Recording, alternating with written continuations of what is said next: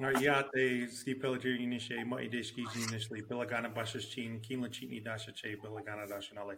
What's up, everybody? After a little bit of a break, finally back to Resball here with my esteemed guests, Steve Hinson, who is a former writer and editor over at Detroit Bad Boys of SB Nation, also the creator of Detroit-basketball.com. Go check out his articles there. They're always very unique and very insightful. We are here today to debate Brandon Miller.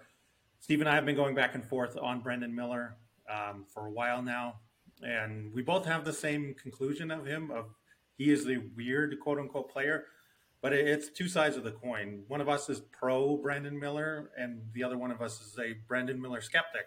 I am the Brandon Miller skeptic today. So we're going to talk through Brandon Miller because he is a very talented prospect, but again, there's some things in the profile that we don't normally see, especially from a prospect that is so highly touted. So, Steve, what's up? How you feeling today? Doing good. I'm hoping that my optimism is not newborn baby induced, that I'm not just completely delirious. But looking forward to chatting with you. Always enjoy our conversations on Slack, and great joining the pod today. Yeah, man. Finally, Steve and I have been talking back and forth from Detroit Bad Boy days for quite a while. So it's great to finally put that and bring that here onto the podcast. So, again, we're here to talk about Brandon Miller. Just to start off, if you don't know, Brandon Miller is a 6'9", 200-pound forward, is what he's listed at, out of Alabama. Currently, Brandon Miller has played 10 games and he has scored 18.5 points per game, pulled in 8.4 rebounds, dished out 2 assists per game. Shooting splits are 34.8% from 2, 43.7% from 3, and 82.1% from the free throw line. So those are his just overall raw counting stats. Again, we're going to ask a couple of different questions here and then just kind of riff off each other. Let's start off with the first question about Brandon Miller. What specifically, Steve, do you like about Brandon Miller?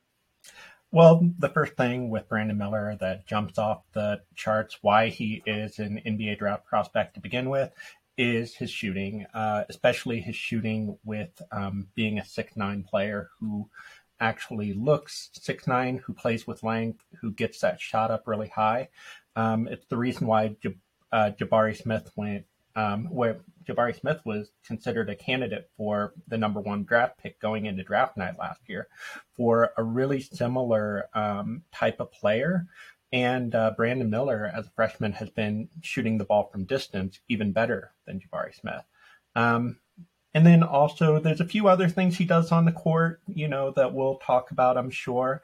I see his offensive rebounding flashes as an indicator that that could come into play at the next level, just being kind of I like the motor he plays with. He just seems obnoxious in ways that someone who a big, really skinny three-point shooter isn't necessarily. A lot of times you see those guys with a bit of a soft label or not necessarily doing some of those things that make you, a pain to play against. And so I do like that offensive rebound he brings to the table. He's done pretty well at getting to the free throw stripe too. Defensively, he's a mixed bag. There are times where he definitely has some massive brain farts, but for the most part, the length and just willingness to play defense, those are some other aspects that I do dig about him. What about you? Yeah, the shooting number one, he is putting up 7.1 threes per game and shooting over 42%, 43.7. That's fantastic. I mean, this is like what I like to call legit shooter territory where you not only do you put up a good volume, but you shoot a really good percentage. There's just not a lot of guys out there. And at 6'9", I mean, he was listed at 6'8", now 6'9", but I mean, he looks 6'9" when he's out there, right? He's one of the tallest guys on the court, no matter who steps out there. That's a huge mismatch advantage. The shooting is, like I said, the number one thing that you cannot overstate enough. Not only the volume, but the percentage. And then it's funny because he came into this year of like, this guy's kind of like a mid-range chucker. That seemed to be his thing in high school. Is he really going to shoot the three? And he's just come out on fire. Like you mentioned Jabari Smith. I want to just cut this off at the pass because there have been random Twitter people's. I don't really haven't seen any other draft people make this comp, but there have been this like Jabari Smith comps, and I don't see it at all. I think there are two different types of players. Like Jabari always seemed like a defensive forward center who could shoot very well, whereas Brandon Miller's ball handling has been there as his like primary creator, and he does seem like a primary creator coming into the year. It's a part of the reason why I do like him as well. As you do see the ball handling, he doesn't do anything super flashy or fancy, but he's a freshman coming into a more veteran laden Alabama team. And from the summer, like all the reports were just like, this guy is our guy. This is the guy we're going to give the ball to because he can handle it and he can handle this big scoring load. It's not like Jabari, who needed other guards to set him up. Brandon Miller can create his own shot. And like you alluded to, getting the free throw line 5.6 times per game. His free throw attempt rate, which is the amount of percentage, like when he's on the court, this is the percentage of time that he's getting to the free throw line. It's 40.9%, which is good. Anything over 40% is good. So there are these two indicators that, yeah, his shooting is fantastic. He's getting to the free throw line. He has a solid handle. These are things that you want out of somebody that you want to draft up high with that size as well. Mm-hmm. Yeah, and I see a bit what you mean in terms of the difference where Jabari Smith and Brandon Miller's games take a bit of a separation, but I do think there are some similarities there. You know, Jabari is certainly, he comes in with a bigger frame. You know, he's probably about 20 pounds heavier than Brandon Miller. But in Brandon Miller, there are times where they do have him bringing the ball up the court. But with Alabama, Mark Sears plays such a key role in that high pick and roll that plays such a big part of what they're doing out there. And Brandon Miller tends to, one of the other things in terms of how he plays on the court and what it might look like from an NBA perspective that I do really love about Brandon Miller is just the gravity he commands in that pick and roll game for Alabama with just demanding a defender is going to be staying really tight on him. When Mark Sears is running that pick and roll, getting to the rim, there's no tagging coming from Brandon Miller's defender, or else he's really going to punish you. And with the tighter game that you see in the college level, you know, with that shorter 3-point line, being able to create that type of spacing has been so important for Alabama's success as a team. And, you know, I think that was something that Jabari Smith, that came into play with Texas last year, too, where he was such a contributor for a successful Texas team. And when I'm looking at Brandon Miller at the NBA level, a lot of times when I'm looking at prospects, I think about how they impact. I've always written about the Detroit Pistons, so I'm thinking about the Pistons. But other NBA fans may be looking at their own team, or if you look at some of the other draft evaluators, they're thinking about the NBA team as a whole, how they fit into a scheme. With the way that Alabama plays their game, I'm thinking about, you know, Cade Cunningham running that pick and roll off of either Jalen Duren or Isaiah Stewart, and having Brandon Miller over in the corner creating some of that space that so much of Cade has just been getting just dropped in on, you know, double, triple coverage that Bojan Bogdanovic played a big role in those limited opportunities we saw with Cade, those two playing together.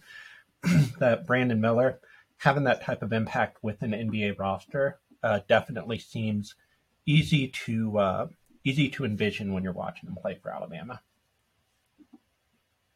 Yeah, absolutely. And thank you for bringing up the like screener and him and Sears thing, because I forgot to bring that up. And what I like about him, Sam Vecini, if you follow him on Twitter, he did a thread of that Alabama versus the number one team they just knocked off the other night.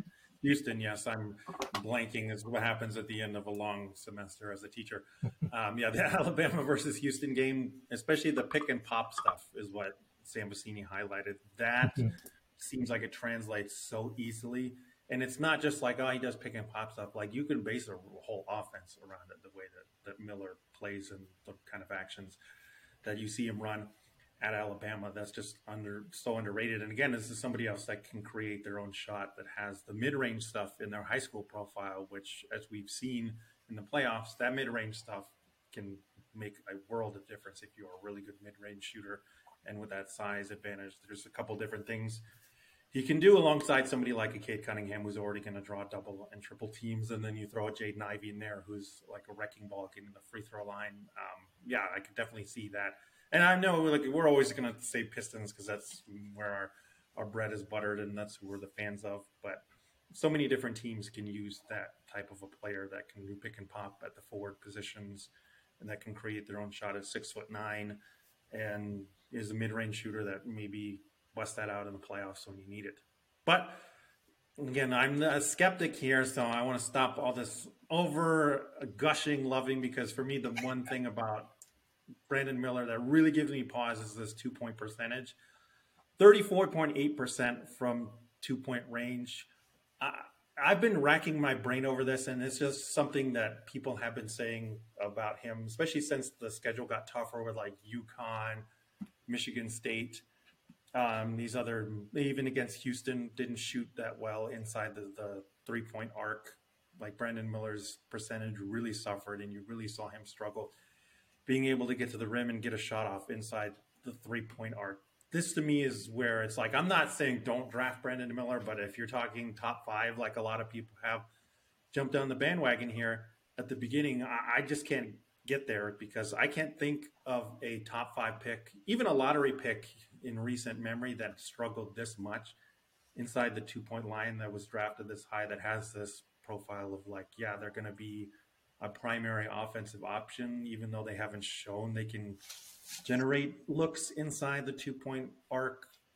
That's just for me the number one thing. Another thing for me in terms of his deficiencies, as you alluded to in the first section, is his defense. I don't really know what his defensive position is, but to give him some benefit of the doubt, in high school, he was the tallest player out there a lot of times. So he's kind of in this like de facto center role. Sometimes you need at that skinny, like he's not really the center. He doesn't have great hops. He's not like the most dynamic athlete, either laterally or vertically. It seems like he's going to be stuck at power forward, but he has flashed some like weak side rim protection stuff that you could see him easily transition to into the NBA. But is this somebody, this to me, at least on defense, seems somebody like a Tobias Harris, where I'm a big Tobias Harris fan. I never wanted the Pistons to trade him, but again, he's not that big of a difference on defense and can be a liability at times. Is part of why he's had to stay at power forward in the NBA, because even though he does have a lot of small forward like offensive skills, he just can't guard small forwards in the NBA because of that lack of athleticism. Can still be a fine offensive piece and not going to kill you on defense after learning in the NBA for a while. But again, I don't know that I want that up high. And Tobias Harris also has like 35 pounds on Brandon Miller, I believe. So 6'8", 200. I know the league's changing to where like a lot of power forwards now are a lot smaller. But come playoff time, power forwards are like LeBron, Kawhi, Giannis. I don't want Brandon Miller lined up in that same position looking at those guys down the line. Those are the two main things for me, is the 2-point percentage. I guess if you really had to put it under one thing, is athleticism, because the athleticism seems to be lacking, and where it really shows up is not being able to generate enough looks inside the 3-point arc, separate in some way, get to the line, or get to the rim, is getting to the line, maybe that'll make up for it. And then on defense, just not athletic enough to guard small forwards, not powerful enough to guard power forwards, the bigger ones. So it just seems like that might kind of limit his ability to stay on the court. Yeah, and I think you're right on. I totally agree with those being his key weaknesses. One of the things when I'm watching him is just like, man, just do more and more push-ups. Just like his upper body at times looks really weak when he is trying to attack the rim. Defensively, I think that's going to be where it shows up too. I like his length. He's certainly not athletic, like popping athletic, but I think he's athletic enough for a guy who is such a elite 3-point shooting threat. But also when you are looking at drafting a guy, I'm going to be talking about him as like, I'm making the case that if the Detroit Pistons end up with the number 2 pick, that he is my favorite guy for them to take. And so if I'm making that type of case, looking at the other guys in this draft class, particularly who are playing a similar position as him, like Gigi Jackson, with Gigi Jackson's having more of a versatile skill set. He does have a better frame. Certainly, if we are talking about a guy who we want defending Giannis in playoffs, or like you mentioned, Kawhi, or just any of these, whether it's Luka, Gigi Jackson certainly has a better starting point to be able to slot in at that defensive position. Or Walker, Jarace Walker with Houston. How do you pronounce his first name? Jarace Walker. Watching that Houston game the other night, Jarace Walker certainly has a better frame to be able to come into a NBA 4, but I'm not a massive, like, he's got a lot to offer, but he kind of reminds me of like a Thomas Bryant in a 4's body. That I'm not super blown away by, but a Chris Murray, would Chris Murray be a better defensive prospect, also bringing a similar 3-point threat? So when you're looking at the opportunity cost of taking someone like Brandon Miller with a top 5 pick, or as me going totally off the rails saying we should be considering him with the number 2 pick in Detroit, that is where you certainly are taking some major risks with a player like this. With his handle, he certainly can put the ball on the floor better than a guy like Jabari Smith. Jabari was pretty shaky as a ball handler. Definitely was not a guy who's going to create for others. Where Brandon Miller last night against Memphis, he definitely was flashing a bit more of that creativity for his teammates. Putting up 5 assists. He's not a big assist guy, but he is someone who you can put the ball in his hands and trust that he's not going to dribble it off his knee that often. But when he's trying to attack the rim, he can get he's like 90% of the way there, and then it's like once he's at the rim, he's a bit at a loss. He's not finishing in a way that really puts him in a position to be more than the 39% field goal percentage guy he is. 34.8% inside the arc. He's able to get into defenders to an extent, but like his best chance, if he is going to the rim, is probably just drawing a foul rather than trying to make some sort of creative finish. Maybe with some increased upper body strength that could improve, some better footwork. He definitely is really choppy with his feet, not necessarily a savvy finisher. When he's in the air, there's been some times that I've really liked what he's done, in terms of like creativity once he's in the air, maybe, flashing a little bit of elusiveness on what he's going to do with that finish. But it's, still not that good. The results are pretty much showing. Yeah, absolutely. In that Memphis game last night, it looked like he kind of turned a corner in terms of finishing, but it's another one of those games that it's like you got to dive in deeper to look at the team he's playing. Memphis is 8-3. They're pretty good, but the one thing they don't have is an actual center. Their starting lineup was Kendrick Davis, who's 5'11", Alex Lomax, who's 6 feet even, Keontae Kennedy, I believe, was 6'5", it was Chandler Lawson, who's 6'8", 205, and then Jaden Hardaway, who is 6'5", 195. And their center is DeAndre Williams, who's like 26 years old, 6'9", 190, who was kind of the point guard when he transferred to Memphis, and then was more of a wing last season with Duren and Amani Bates, and now is the tallest guy in the starting lineup and is super skinny. The only sort of center that Miller saw last night was Malcolm Dandridge, who's 6'9", 232. I don't know. He looks smaller than Miller, though. Maybe it's just me. I'm the worst of like trying to judge height and wingspan when looking at film. So maybe it's not for somebody for me. But again, clearly this is a team that is center deficient. So it's like, yeah, he did better, but like he didn't really face an NBA type of team. hmm And I mean, even some of these teams he's had really horrible 2 point percentage shooting nights against. One of them was Southern Alabama. Another one was, when he was playing Jacksonville State or Liberty, he only was taking 3 shots inside of the arc for those games. He was 2 of 9 against UConn, 2 of 13 against UNC. The I think there's probably merit to the idea of that he is going to struggle against elite level length at this point until he does get something going with his upper body, and that he does need to work on some of that craft around the rim. And even times when he is going up against someone who's not that big, like um, right? Jarris Walker. I felt like he had a pretty solid game in terms of taking away that lower, the at the rim attempt for Brandon Miller. So it's definitely a spot that he's going to need to grow at. I mean, if his 3 point shooting is what it is, if he is a knockdown 3 point shooter who also can get some rebound, can put the ball on the court a little bit, and take advantage of some straight line drives in the NBA, it might not matter at the end of the day. But if he's going to be worth a top 5 pick, you would at least like to be able to see him be able to do something better than 1 of 7 inside of the arc against a team like South Alabama.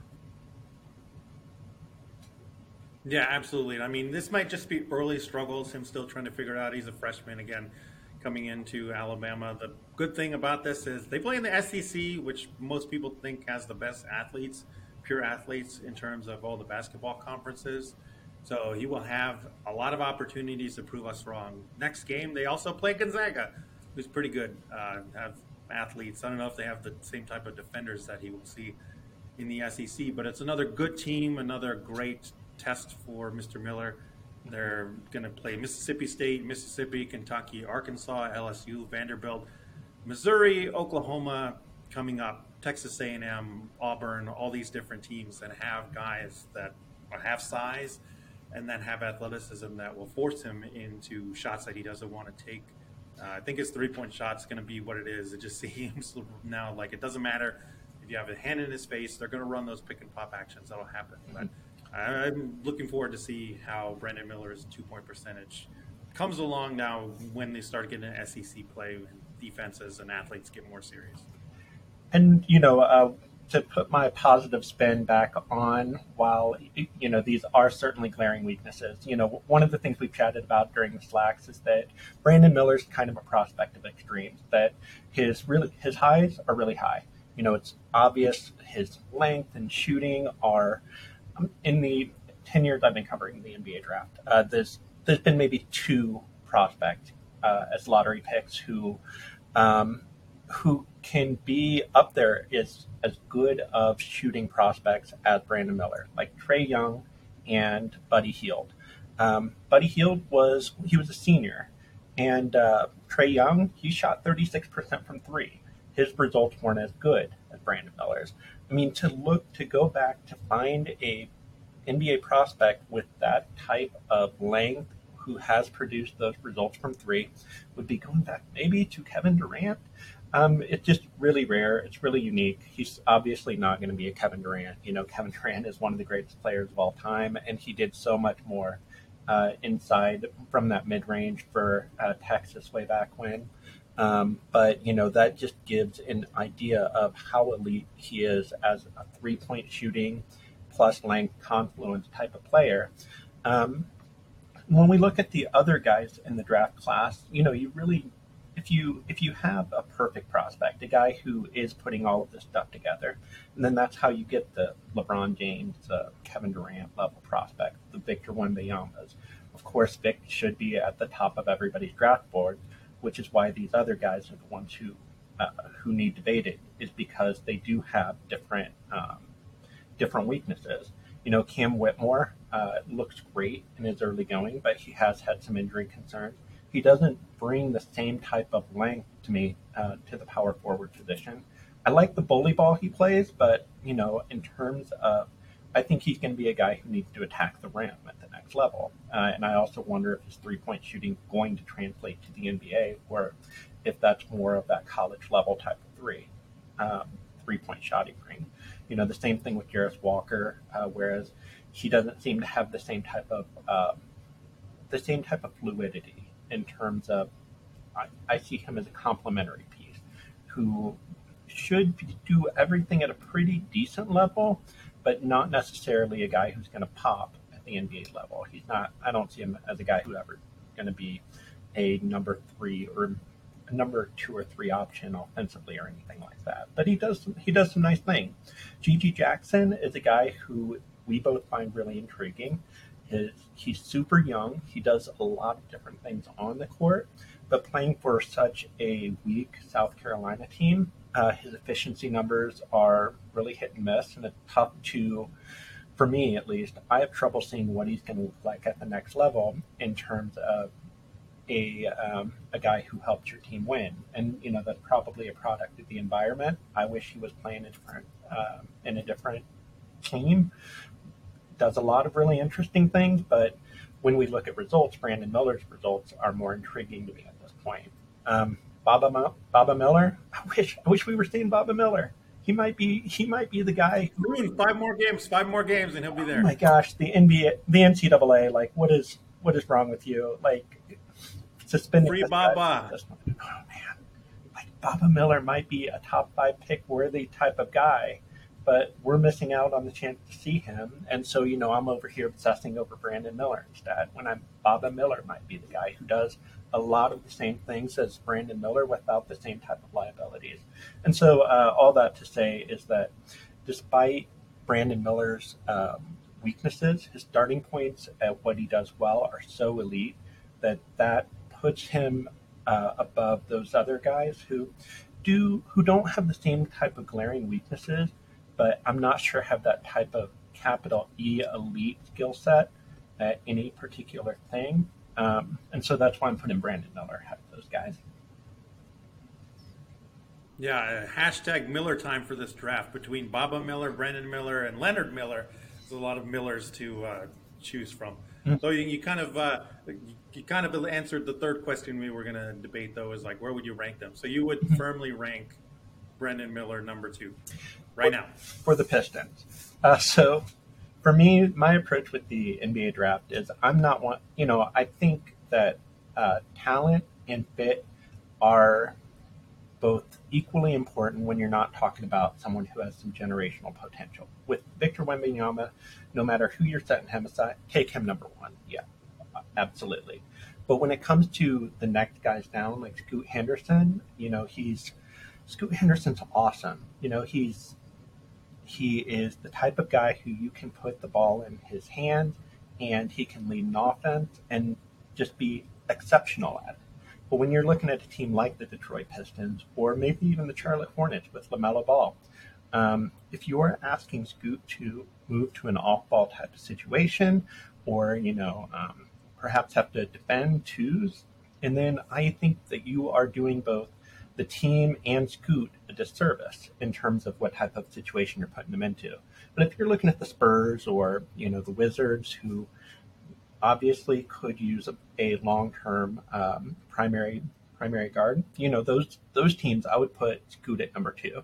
But if it's the Pistons, if it's the Hornets, if it's maybe even, I don't know about the Rockets. No, not the Rockets. With they do have Jabari Smith, and that's kind of an overlap there too. But the Thunder, I'd think about it. Yeah, so if I had to just ask you, like, would you rather have Scoot Henderson or Brandon Miller? Like, in a vacuum, what would your answer be? In a vacuum, if you're starting a team from scratch, if you don't have Kate Cunningham, if you don't have Jaden Ivey, and then Scoot, I think is the more talented, all-around type of player. If you know, if but typically teams aren't drafting in a vacuum, and so I think that's where busts or bad fits wind up happening. In a vacuum, sure, yes, Scoot I think is probably the more well-rounded, more dominant type of upside than Brandon Miller. Yeah, I think this brings up an interesting question too, though, of like the Pistons just drafted Jaden Ivey. The draft before that is Cade Cunningham. They want this to be their backcourt, I think. Or if you look at Orlando, who has just a glut of guards, and Cole Anthony and Jalen Suggs and RJ Hampton, and I'm probably forgetting somebody else in there. All these young guys. Fultz, Markel Fultz. Well, I mean, I guess Fultz is kind of done, but he got Yeah, injured again. right. So sadly, I think the ship has sailed there. And it's just like, do they pass on Scoot if they go number two? I think that's a real thing. And if you've listened to a couple different draft people, from Rafael Barlow to Sam Vecini, they all kind of are hinting at like maybe Scoot falls, because there's always that prospect fatigue, right? Of if somebody's been ranked high for a long time, people just start to nitpick them more than anything else because they don't have anything else left to say, I guess. It's happened once or twice there. But even without that, like these teams that are already pretty set at guard, like what are you going to do? And somebody like Brandon Miller, like you said, has great potential. But for me, like Vic and Scoot, Victor Wembanyama and Scoot Henderson are 1 and 2 for real. Like you just can't pass them up. I mean, Cade Cunningham, I've always racked my brain on who his comp is, because I don't think he has a 1-to-1 comp. Where I've settled at now and will settle forever is he's the Tim Duncan of the guard position. I think he's just so smart and does so many different things. He will just make it work no matter what, and has an old man game before being an old man, right? We've already seen that play out, and also has that temperament. Like he'll fire up, but he's not going to, be demonstrative. He'll definitely stand up, like when the refs don't call stupid things of him getting thrown to the ground against Atlanta or whatever.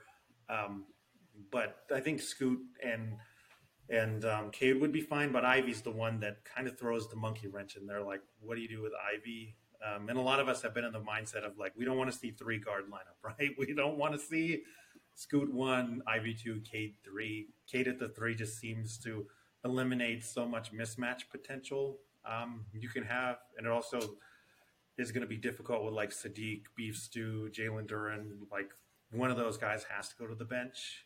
Not to say that they would be opposed to it, but it seems like it's less of a use of their skills. And then Bojan, if Bojan stays around, like what happens with him as well. So I definitely see that side of it, but I think Scoot's like talent, like you said, in a vacuum is just such that you can't pass that up. So for me, Brendan Miller definitely is not there. And he's in the race for number 3 is where I've come down to it. But for me, there are 12 guys that legitimately could challenge for that number 3 spot. If I had to rank him, though, right now I have Brandon Miller ranked 12th, just because of those inside the 2-point arc concerns, where we just haven't seen a player struggle that much inside the 2-point arc and then turn it completely around in the NBA and become a primary scorer.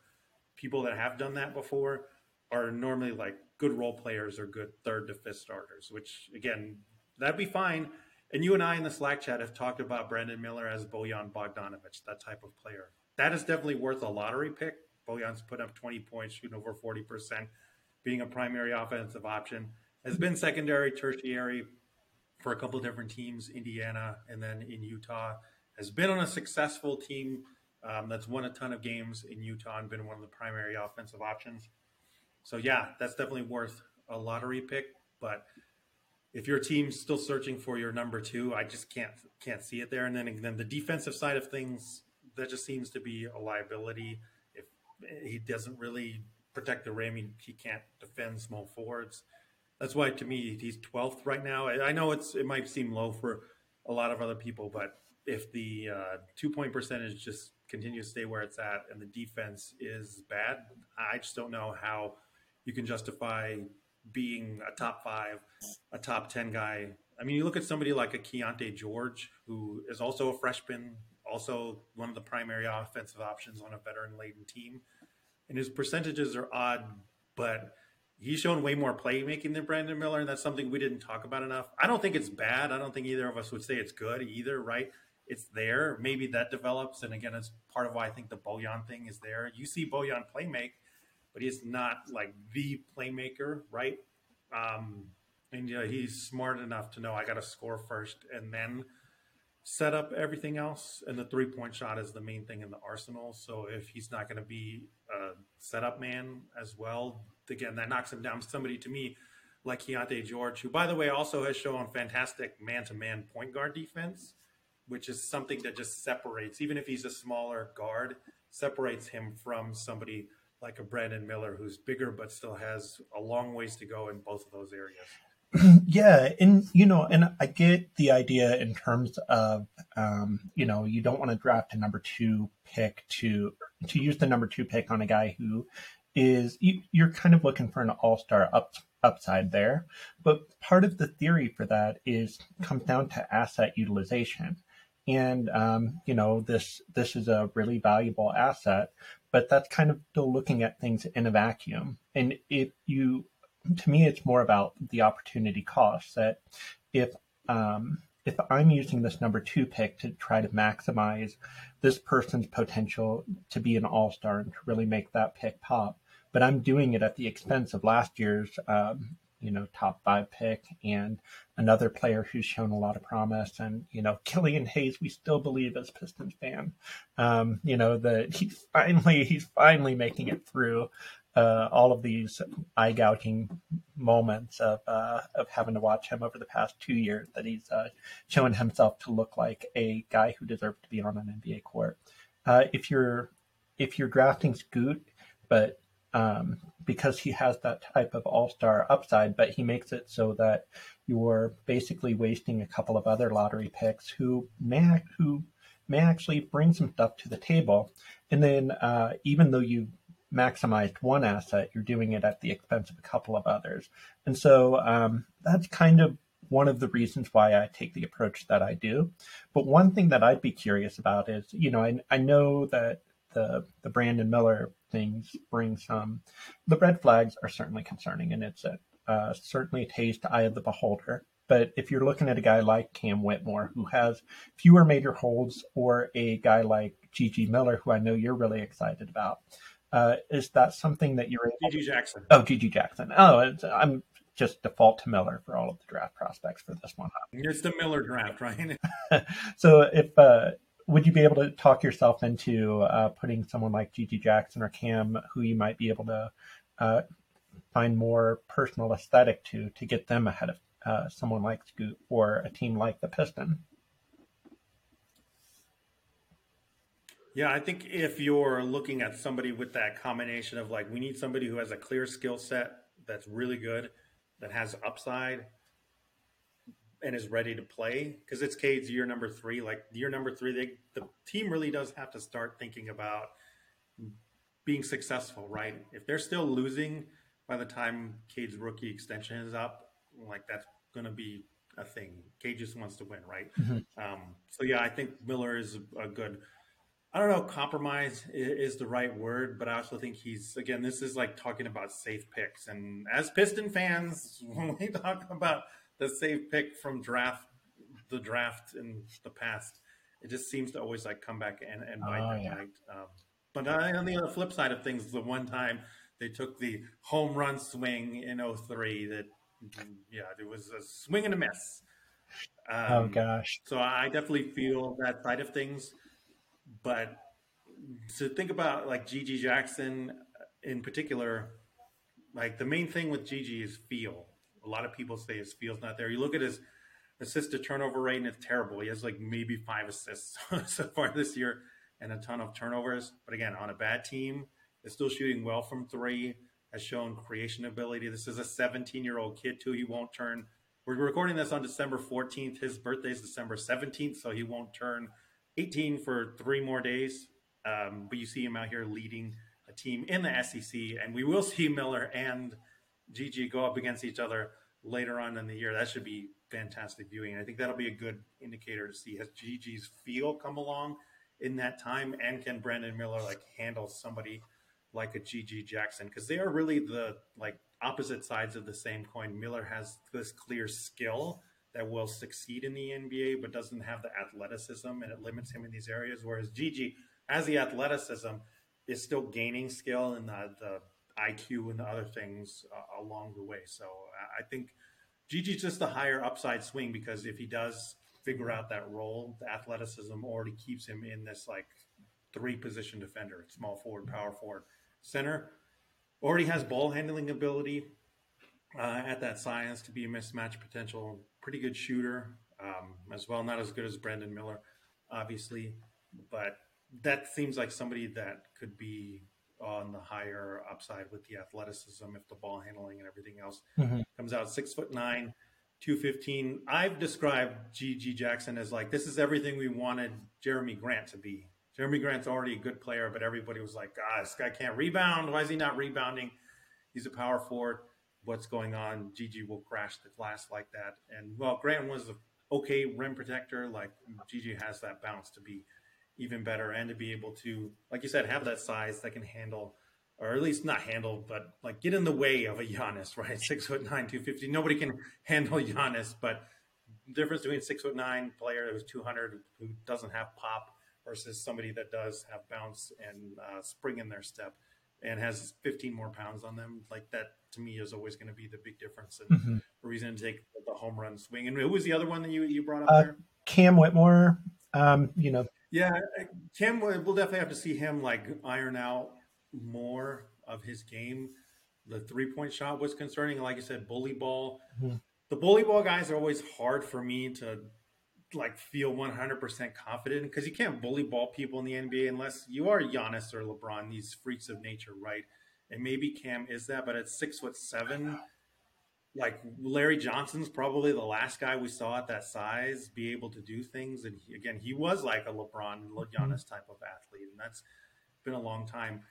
The one thing I will say about him is just if anybody watched the Villanova games before he came on the court versus now, even when he didn't score in that first game, his presence was felt. Both in offense, you have to respect him and send extra help his way.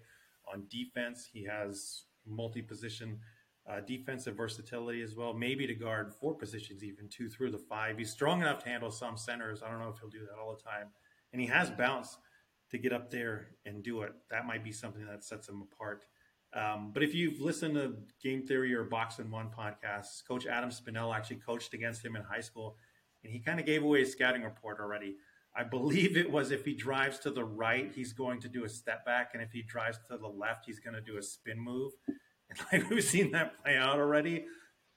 So that would be a thing. Like if that continues, then I'd be like, yeah, I think I'd rather take Brandon Miller than somebody who's kind of already giving away their skill set. And again, the shooting definitely translates. Whereas with Cam, the ball handling and the bully ball, like just being able to overpower guys at that size, I just wouldn't be able to buy into it as much as a super tall shooter who just needs to iron out more things inside the 2-point arc.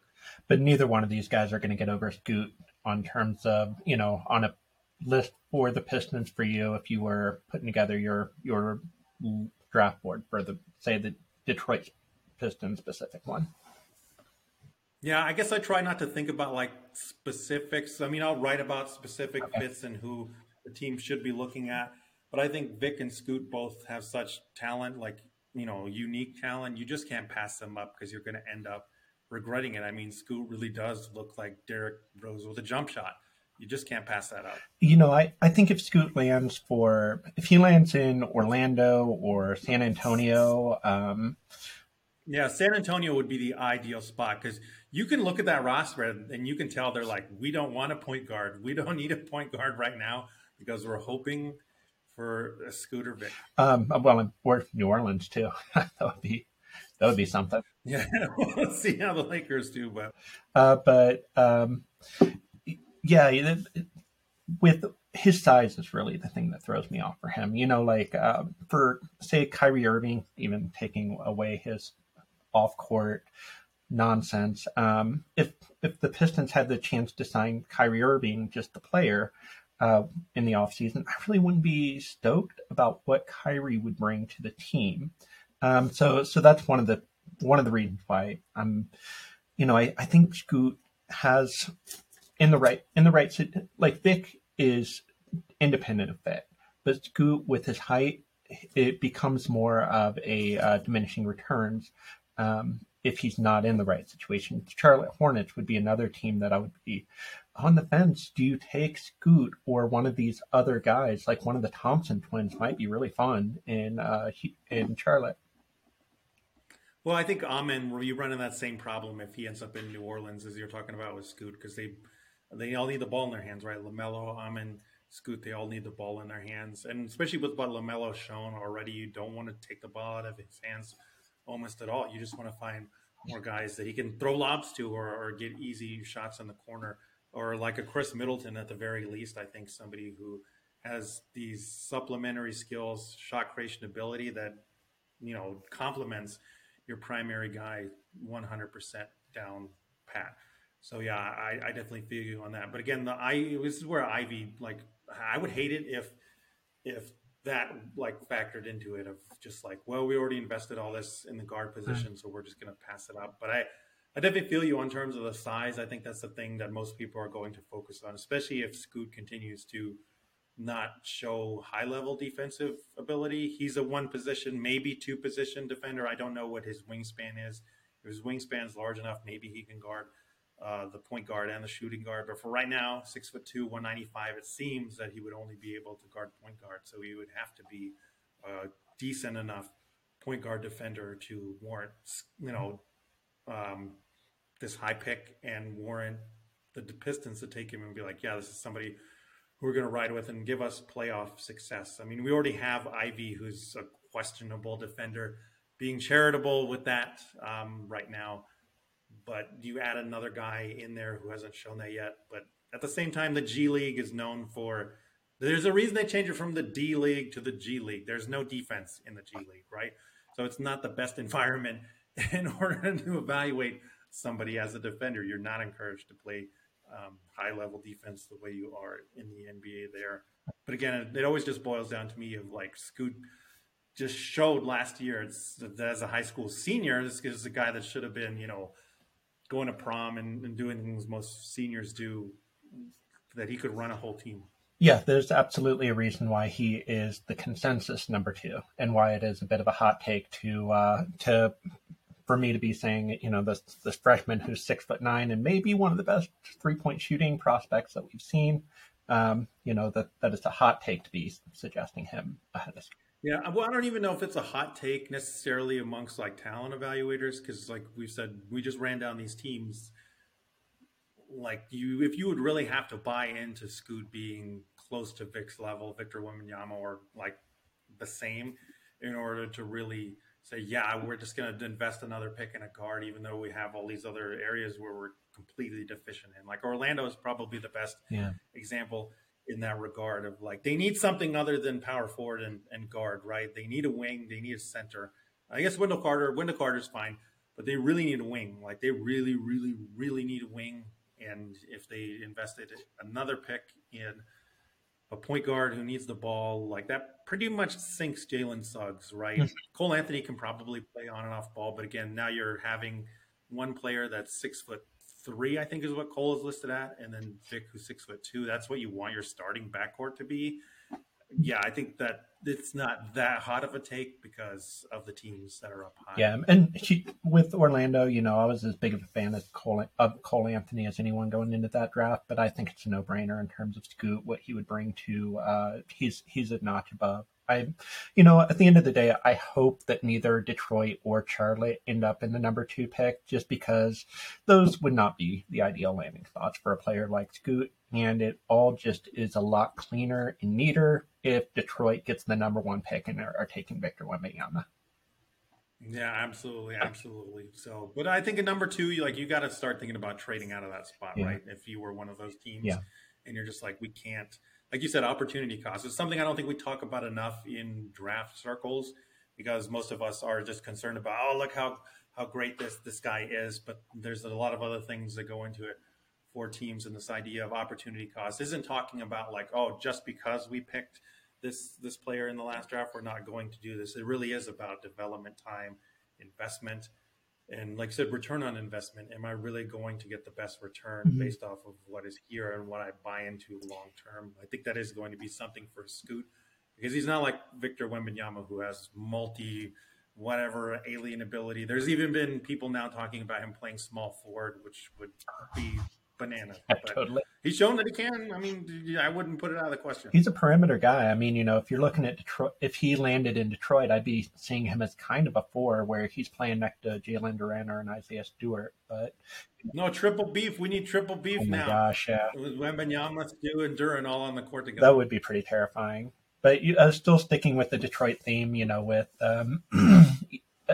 with the take of, if the Detroit Pistons are picking number 2, I would be taking Brandon Miller. He would, at this point in the game, it's still early. It's still early in December.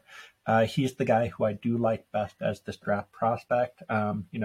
We still need to see more from Cam Whitmore. There's some other guys who may still show us a bit more. Like Dariq Whitehead still in that race too for number 3. If we, to give myself a bit of an out, if we were talking about the best use of the asset, trading down a little bit, and could you still get Brandon Miller at 5'6", or take someone like, if you could get one of the Thompson twins, trading down a little bit, and then still in the 20s, take someone like, Chris Miller or Chris Murray. Oh gosh, Miller's, but Chris Murray later in the first round, or Gigi Jackson. I think that probably would be the smartest play, but to be able to say I would take Brandon Miller at number 2, I think that does at least say I really like this guy. I think he brings a lot to the table. I think he's going to be a great fit for a lot of NBA teams, and even if he's not really worth what you think of as like what you want out of a number 2 pick, he's going to bring a lot of value in wins. Yeah, absolutely. And again, even though I'm the skeptic here, Brandon Miller is in the running for the number 3 overall prospect in this. And if you don't believe that, then I really don't know what to tell you. He has shown maybe the most out of any of these freshmen that's just been plopped into the starting lineup. And again, he's the leading scorer on an Alabama team that was kind of in flux. You didn't really know who they were going to get. Brandon Miller wasn't ranked a lot of places before the draft season started. And then it was in the summer where people kept saying, hey, you got to look at this guy. Hey, you got to look at this guy. Mm-hmm. Supremely talented, very good shooter. We'll see once the SEC plays if he can turn this around and definitely solidify himself up in the top 5. Yeah. So again, I want to thank Steve for coming on the show again. Thank you so much for being here. Anything else you want to plug or anything else you would like to say before we get out? No, you can follow me on Twitter. What is it? Shinons8, SHINONS 8 at Twitter until, that platform explodes eventually. Yes, so definitely go follow him. And again, go look at Detroit-basketball.com. Check out those fantastic articles as well. Until next time, we're going to continue to debate who the number 3 guy is. This is just one of many that we're going to look at in the future. So thank you so much again for Steve for coming on, and Hagone. See you next time. Thanks, Steve.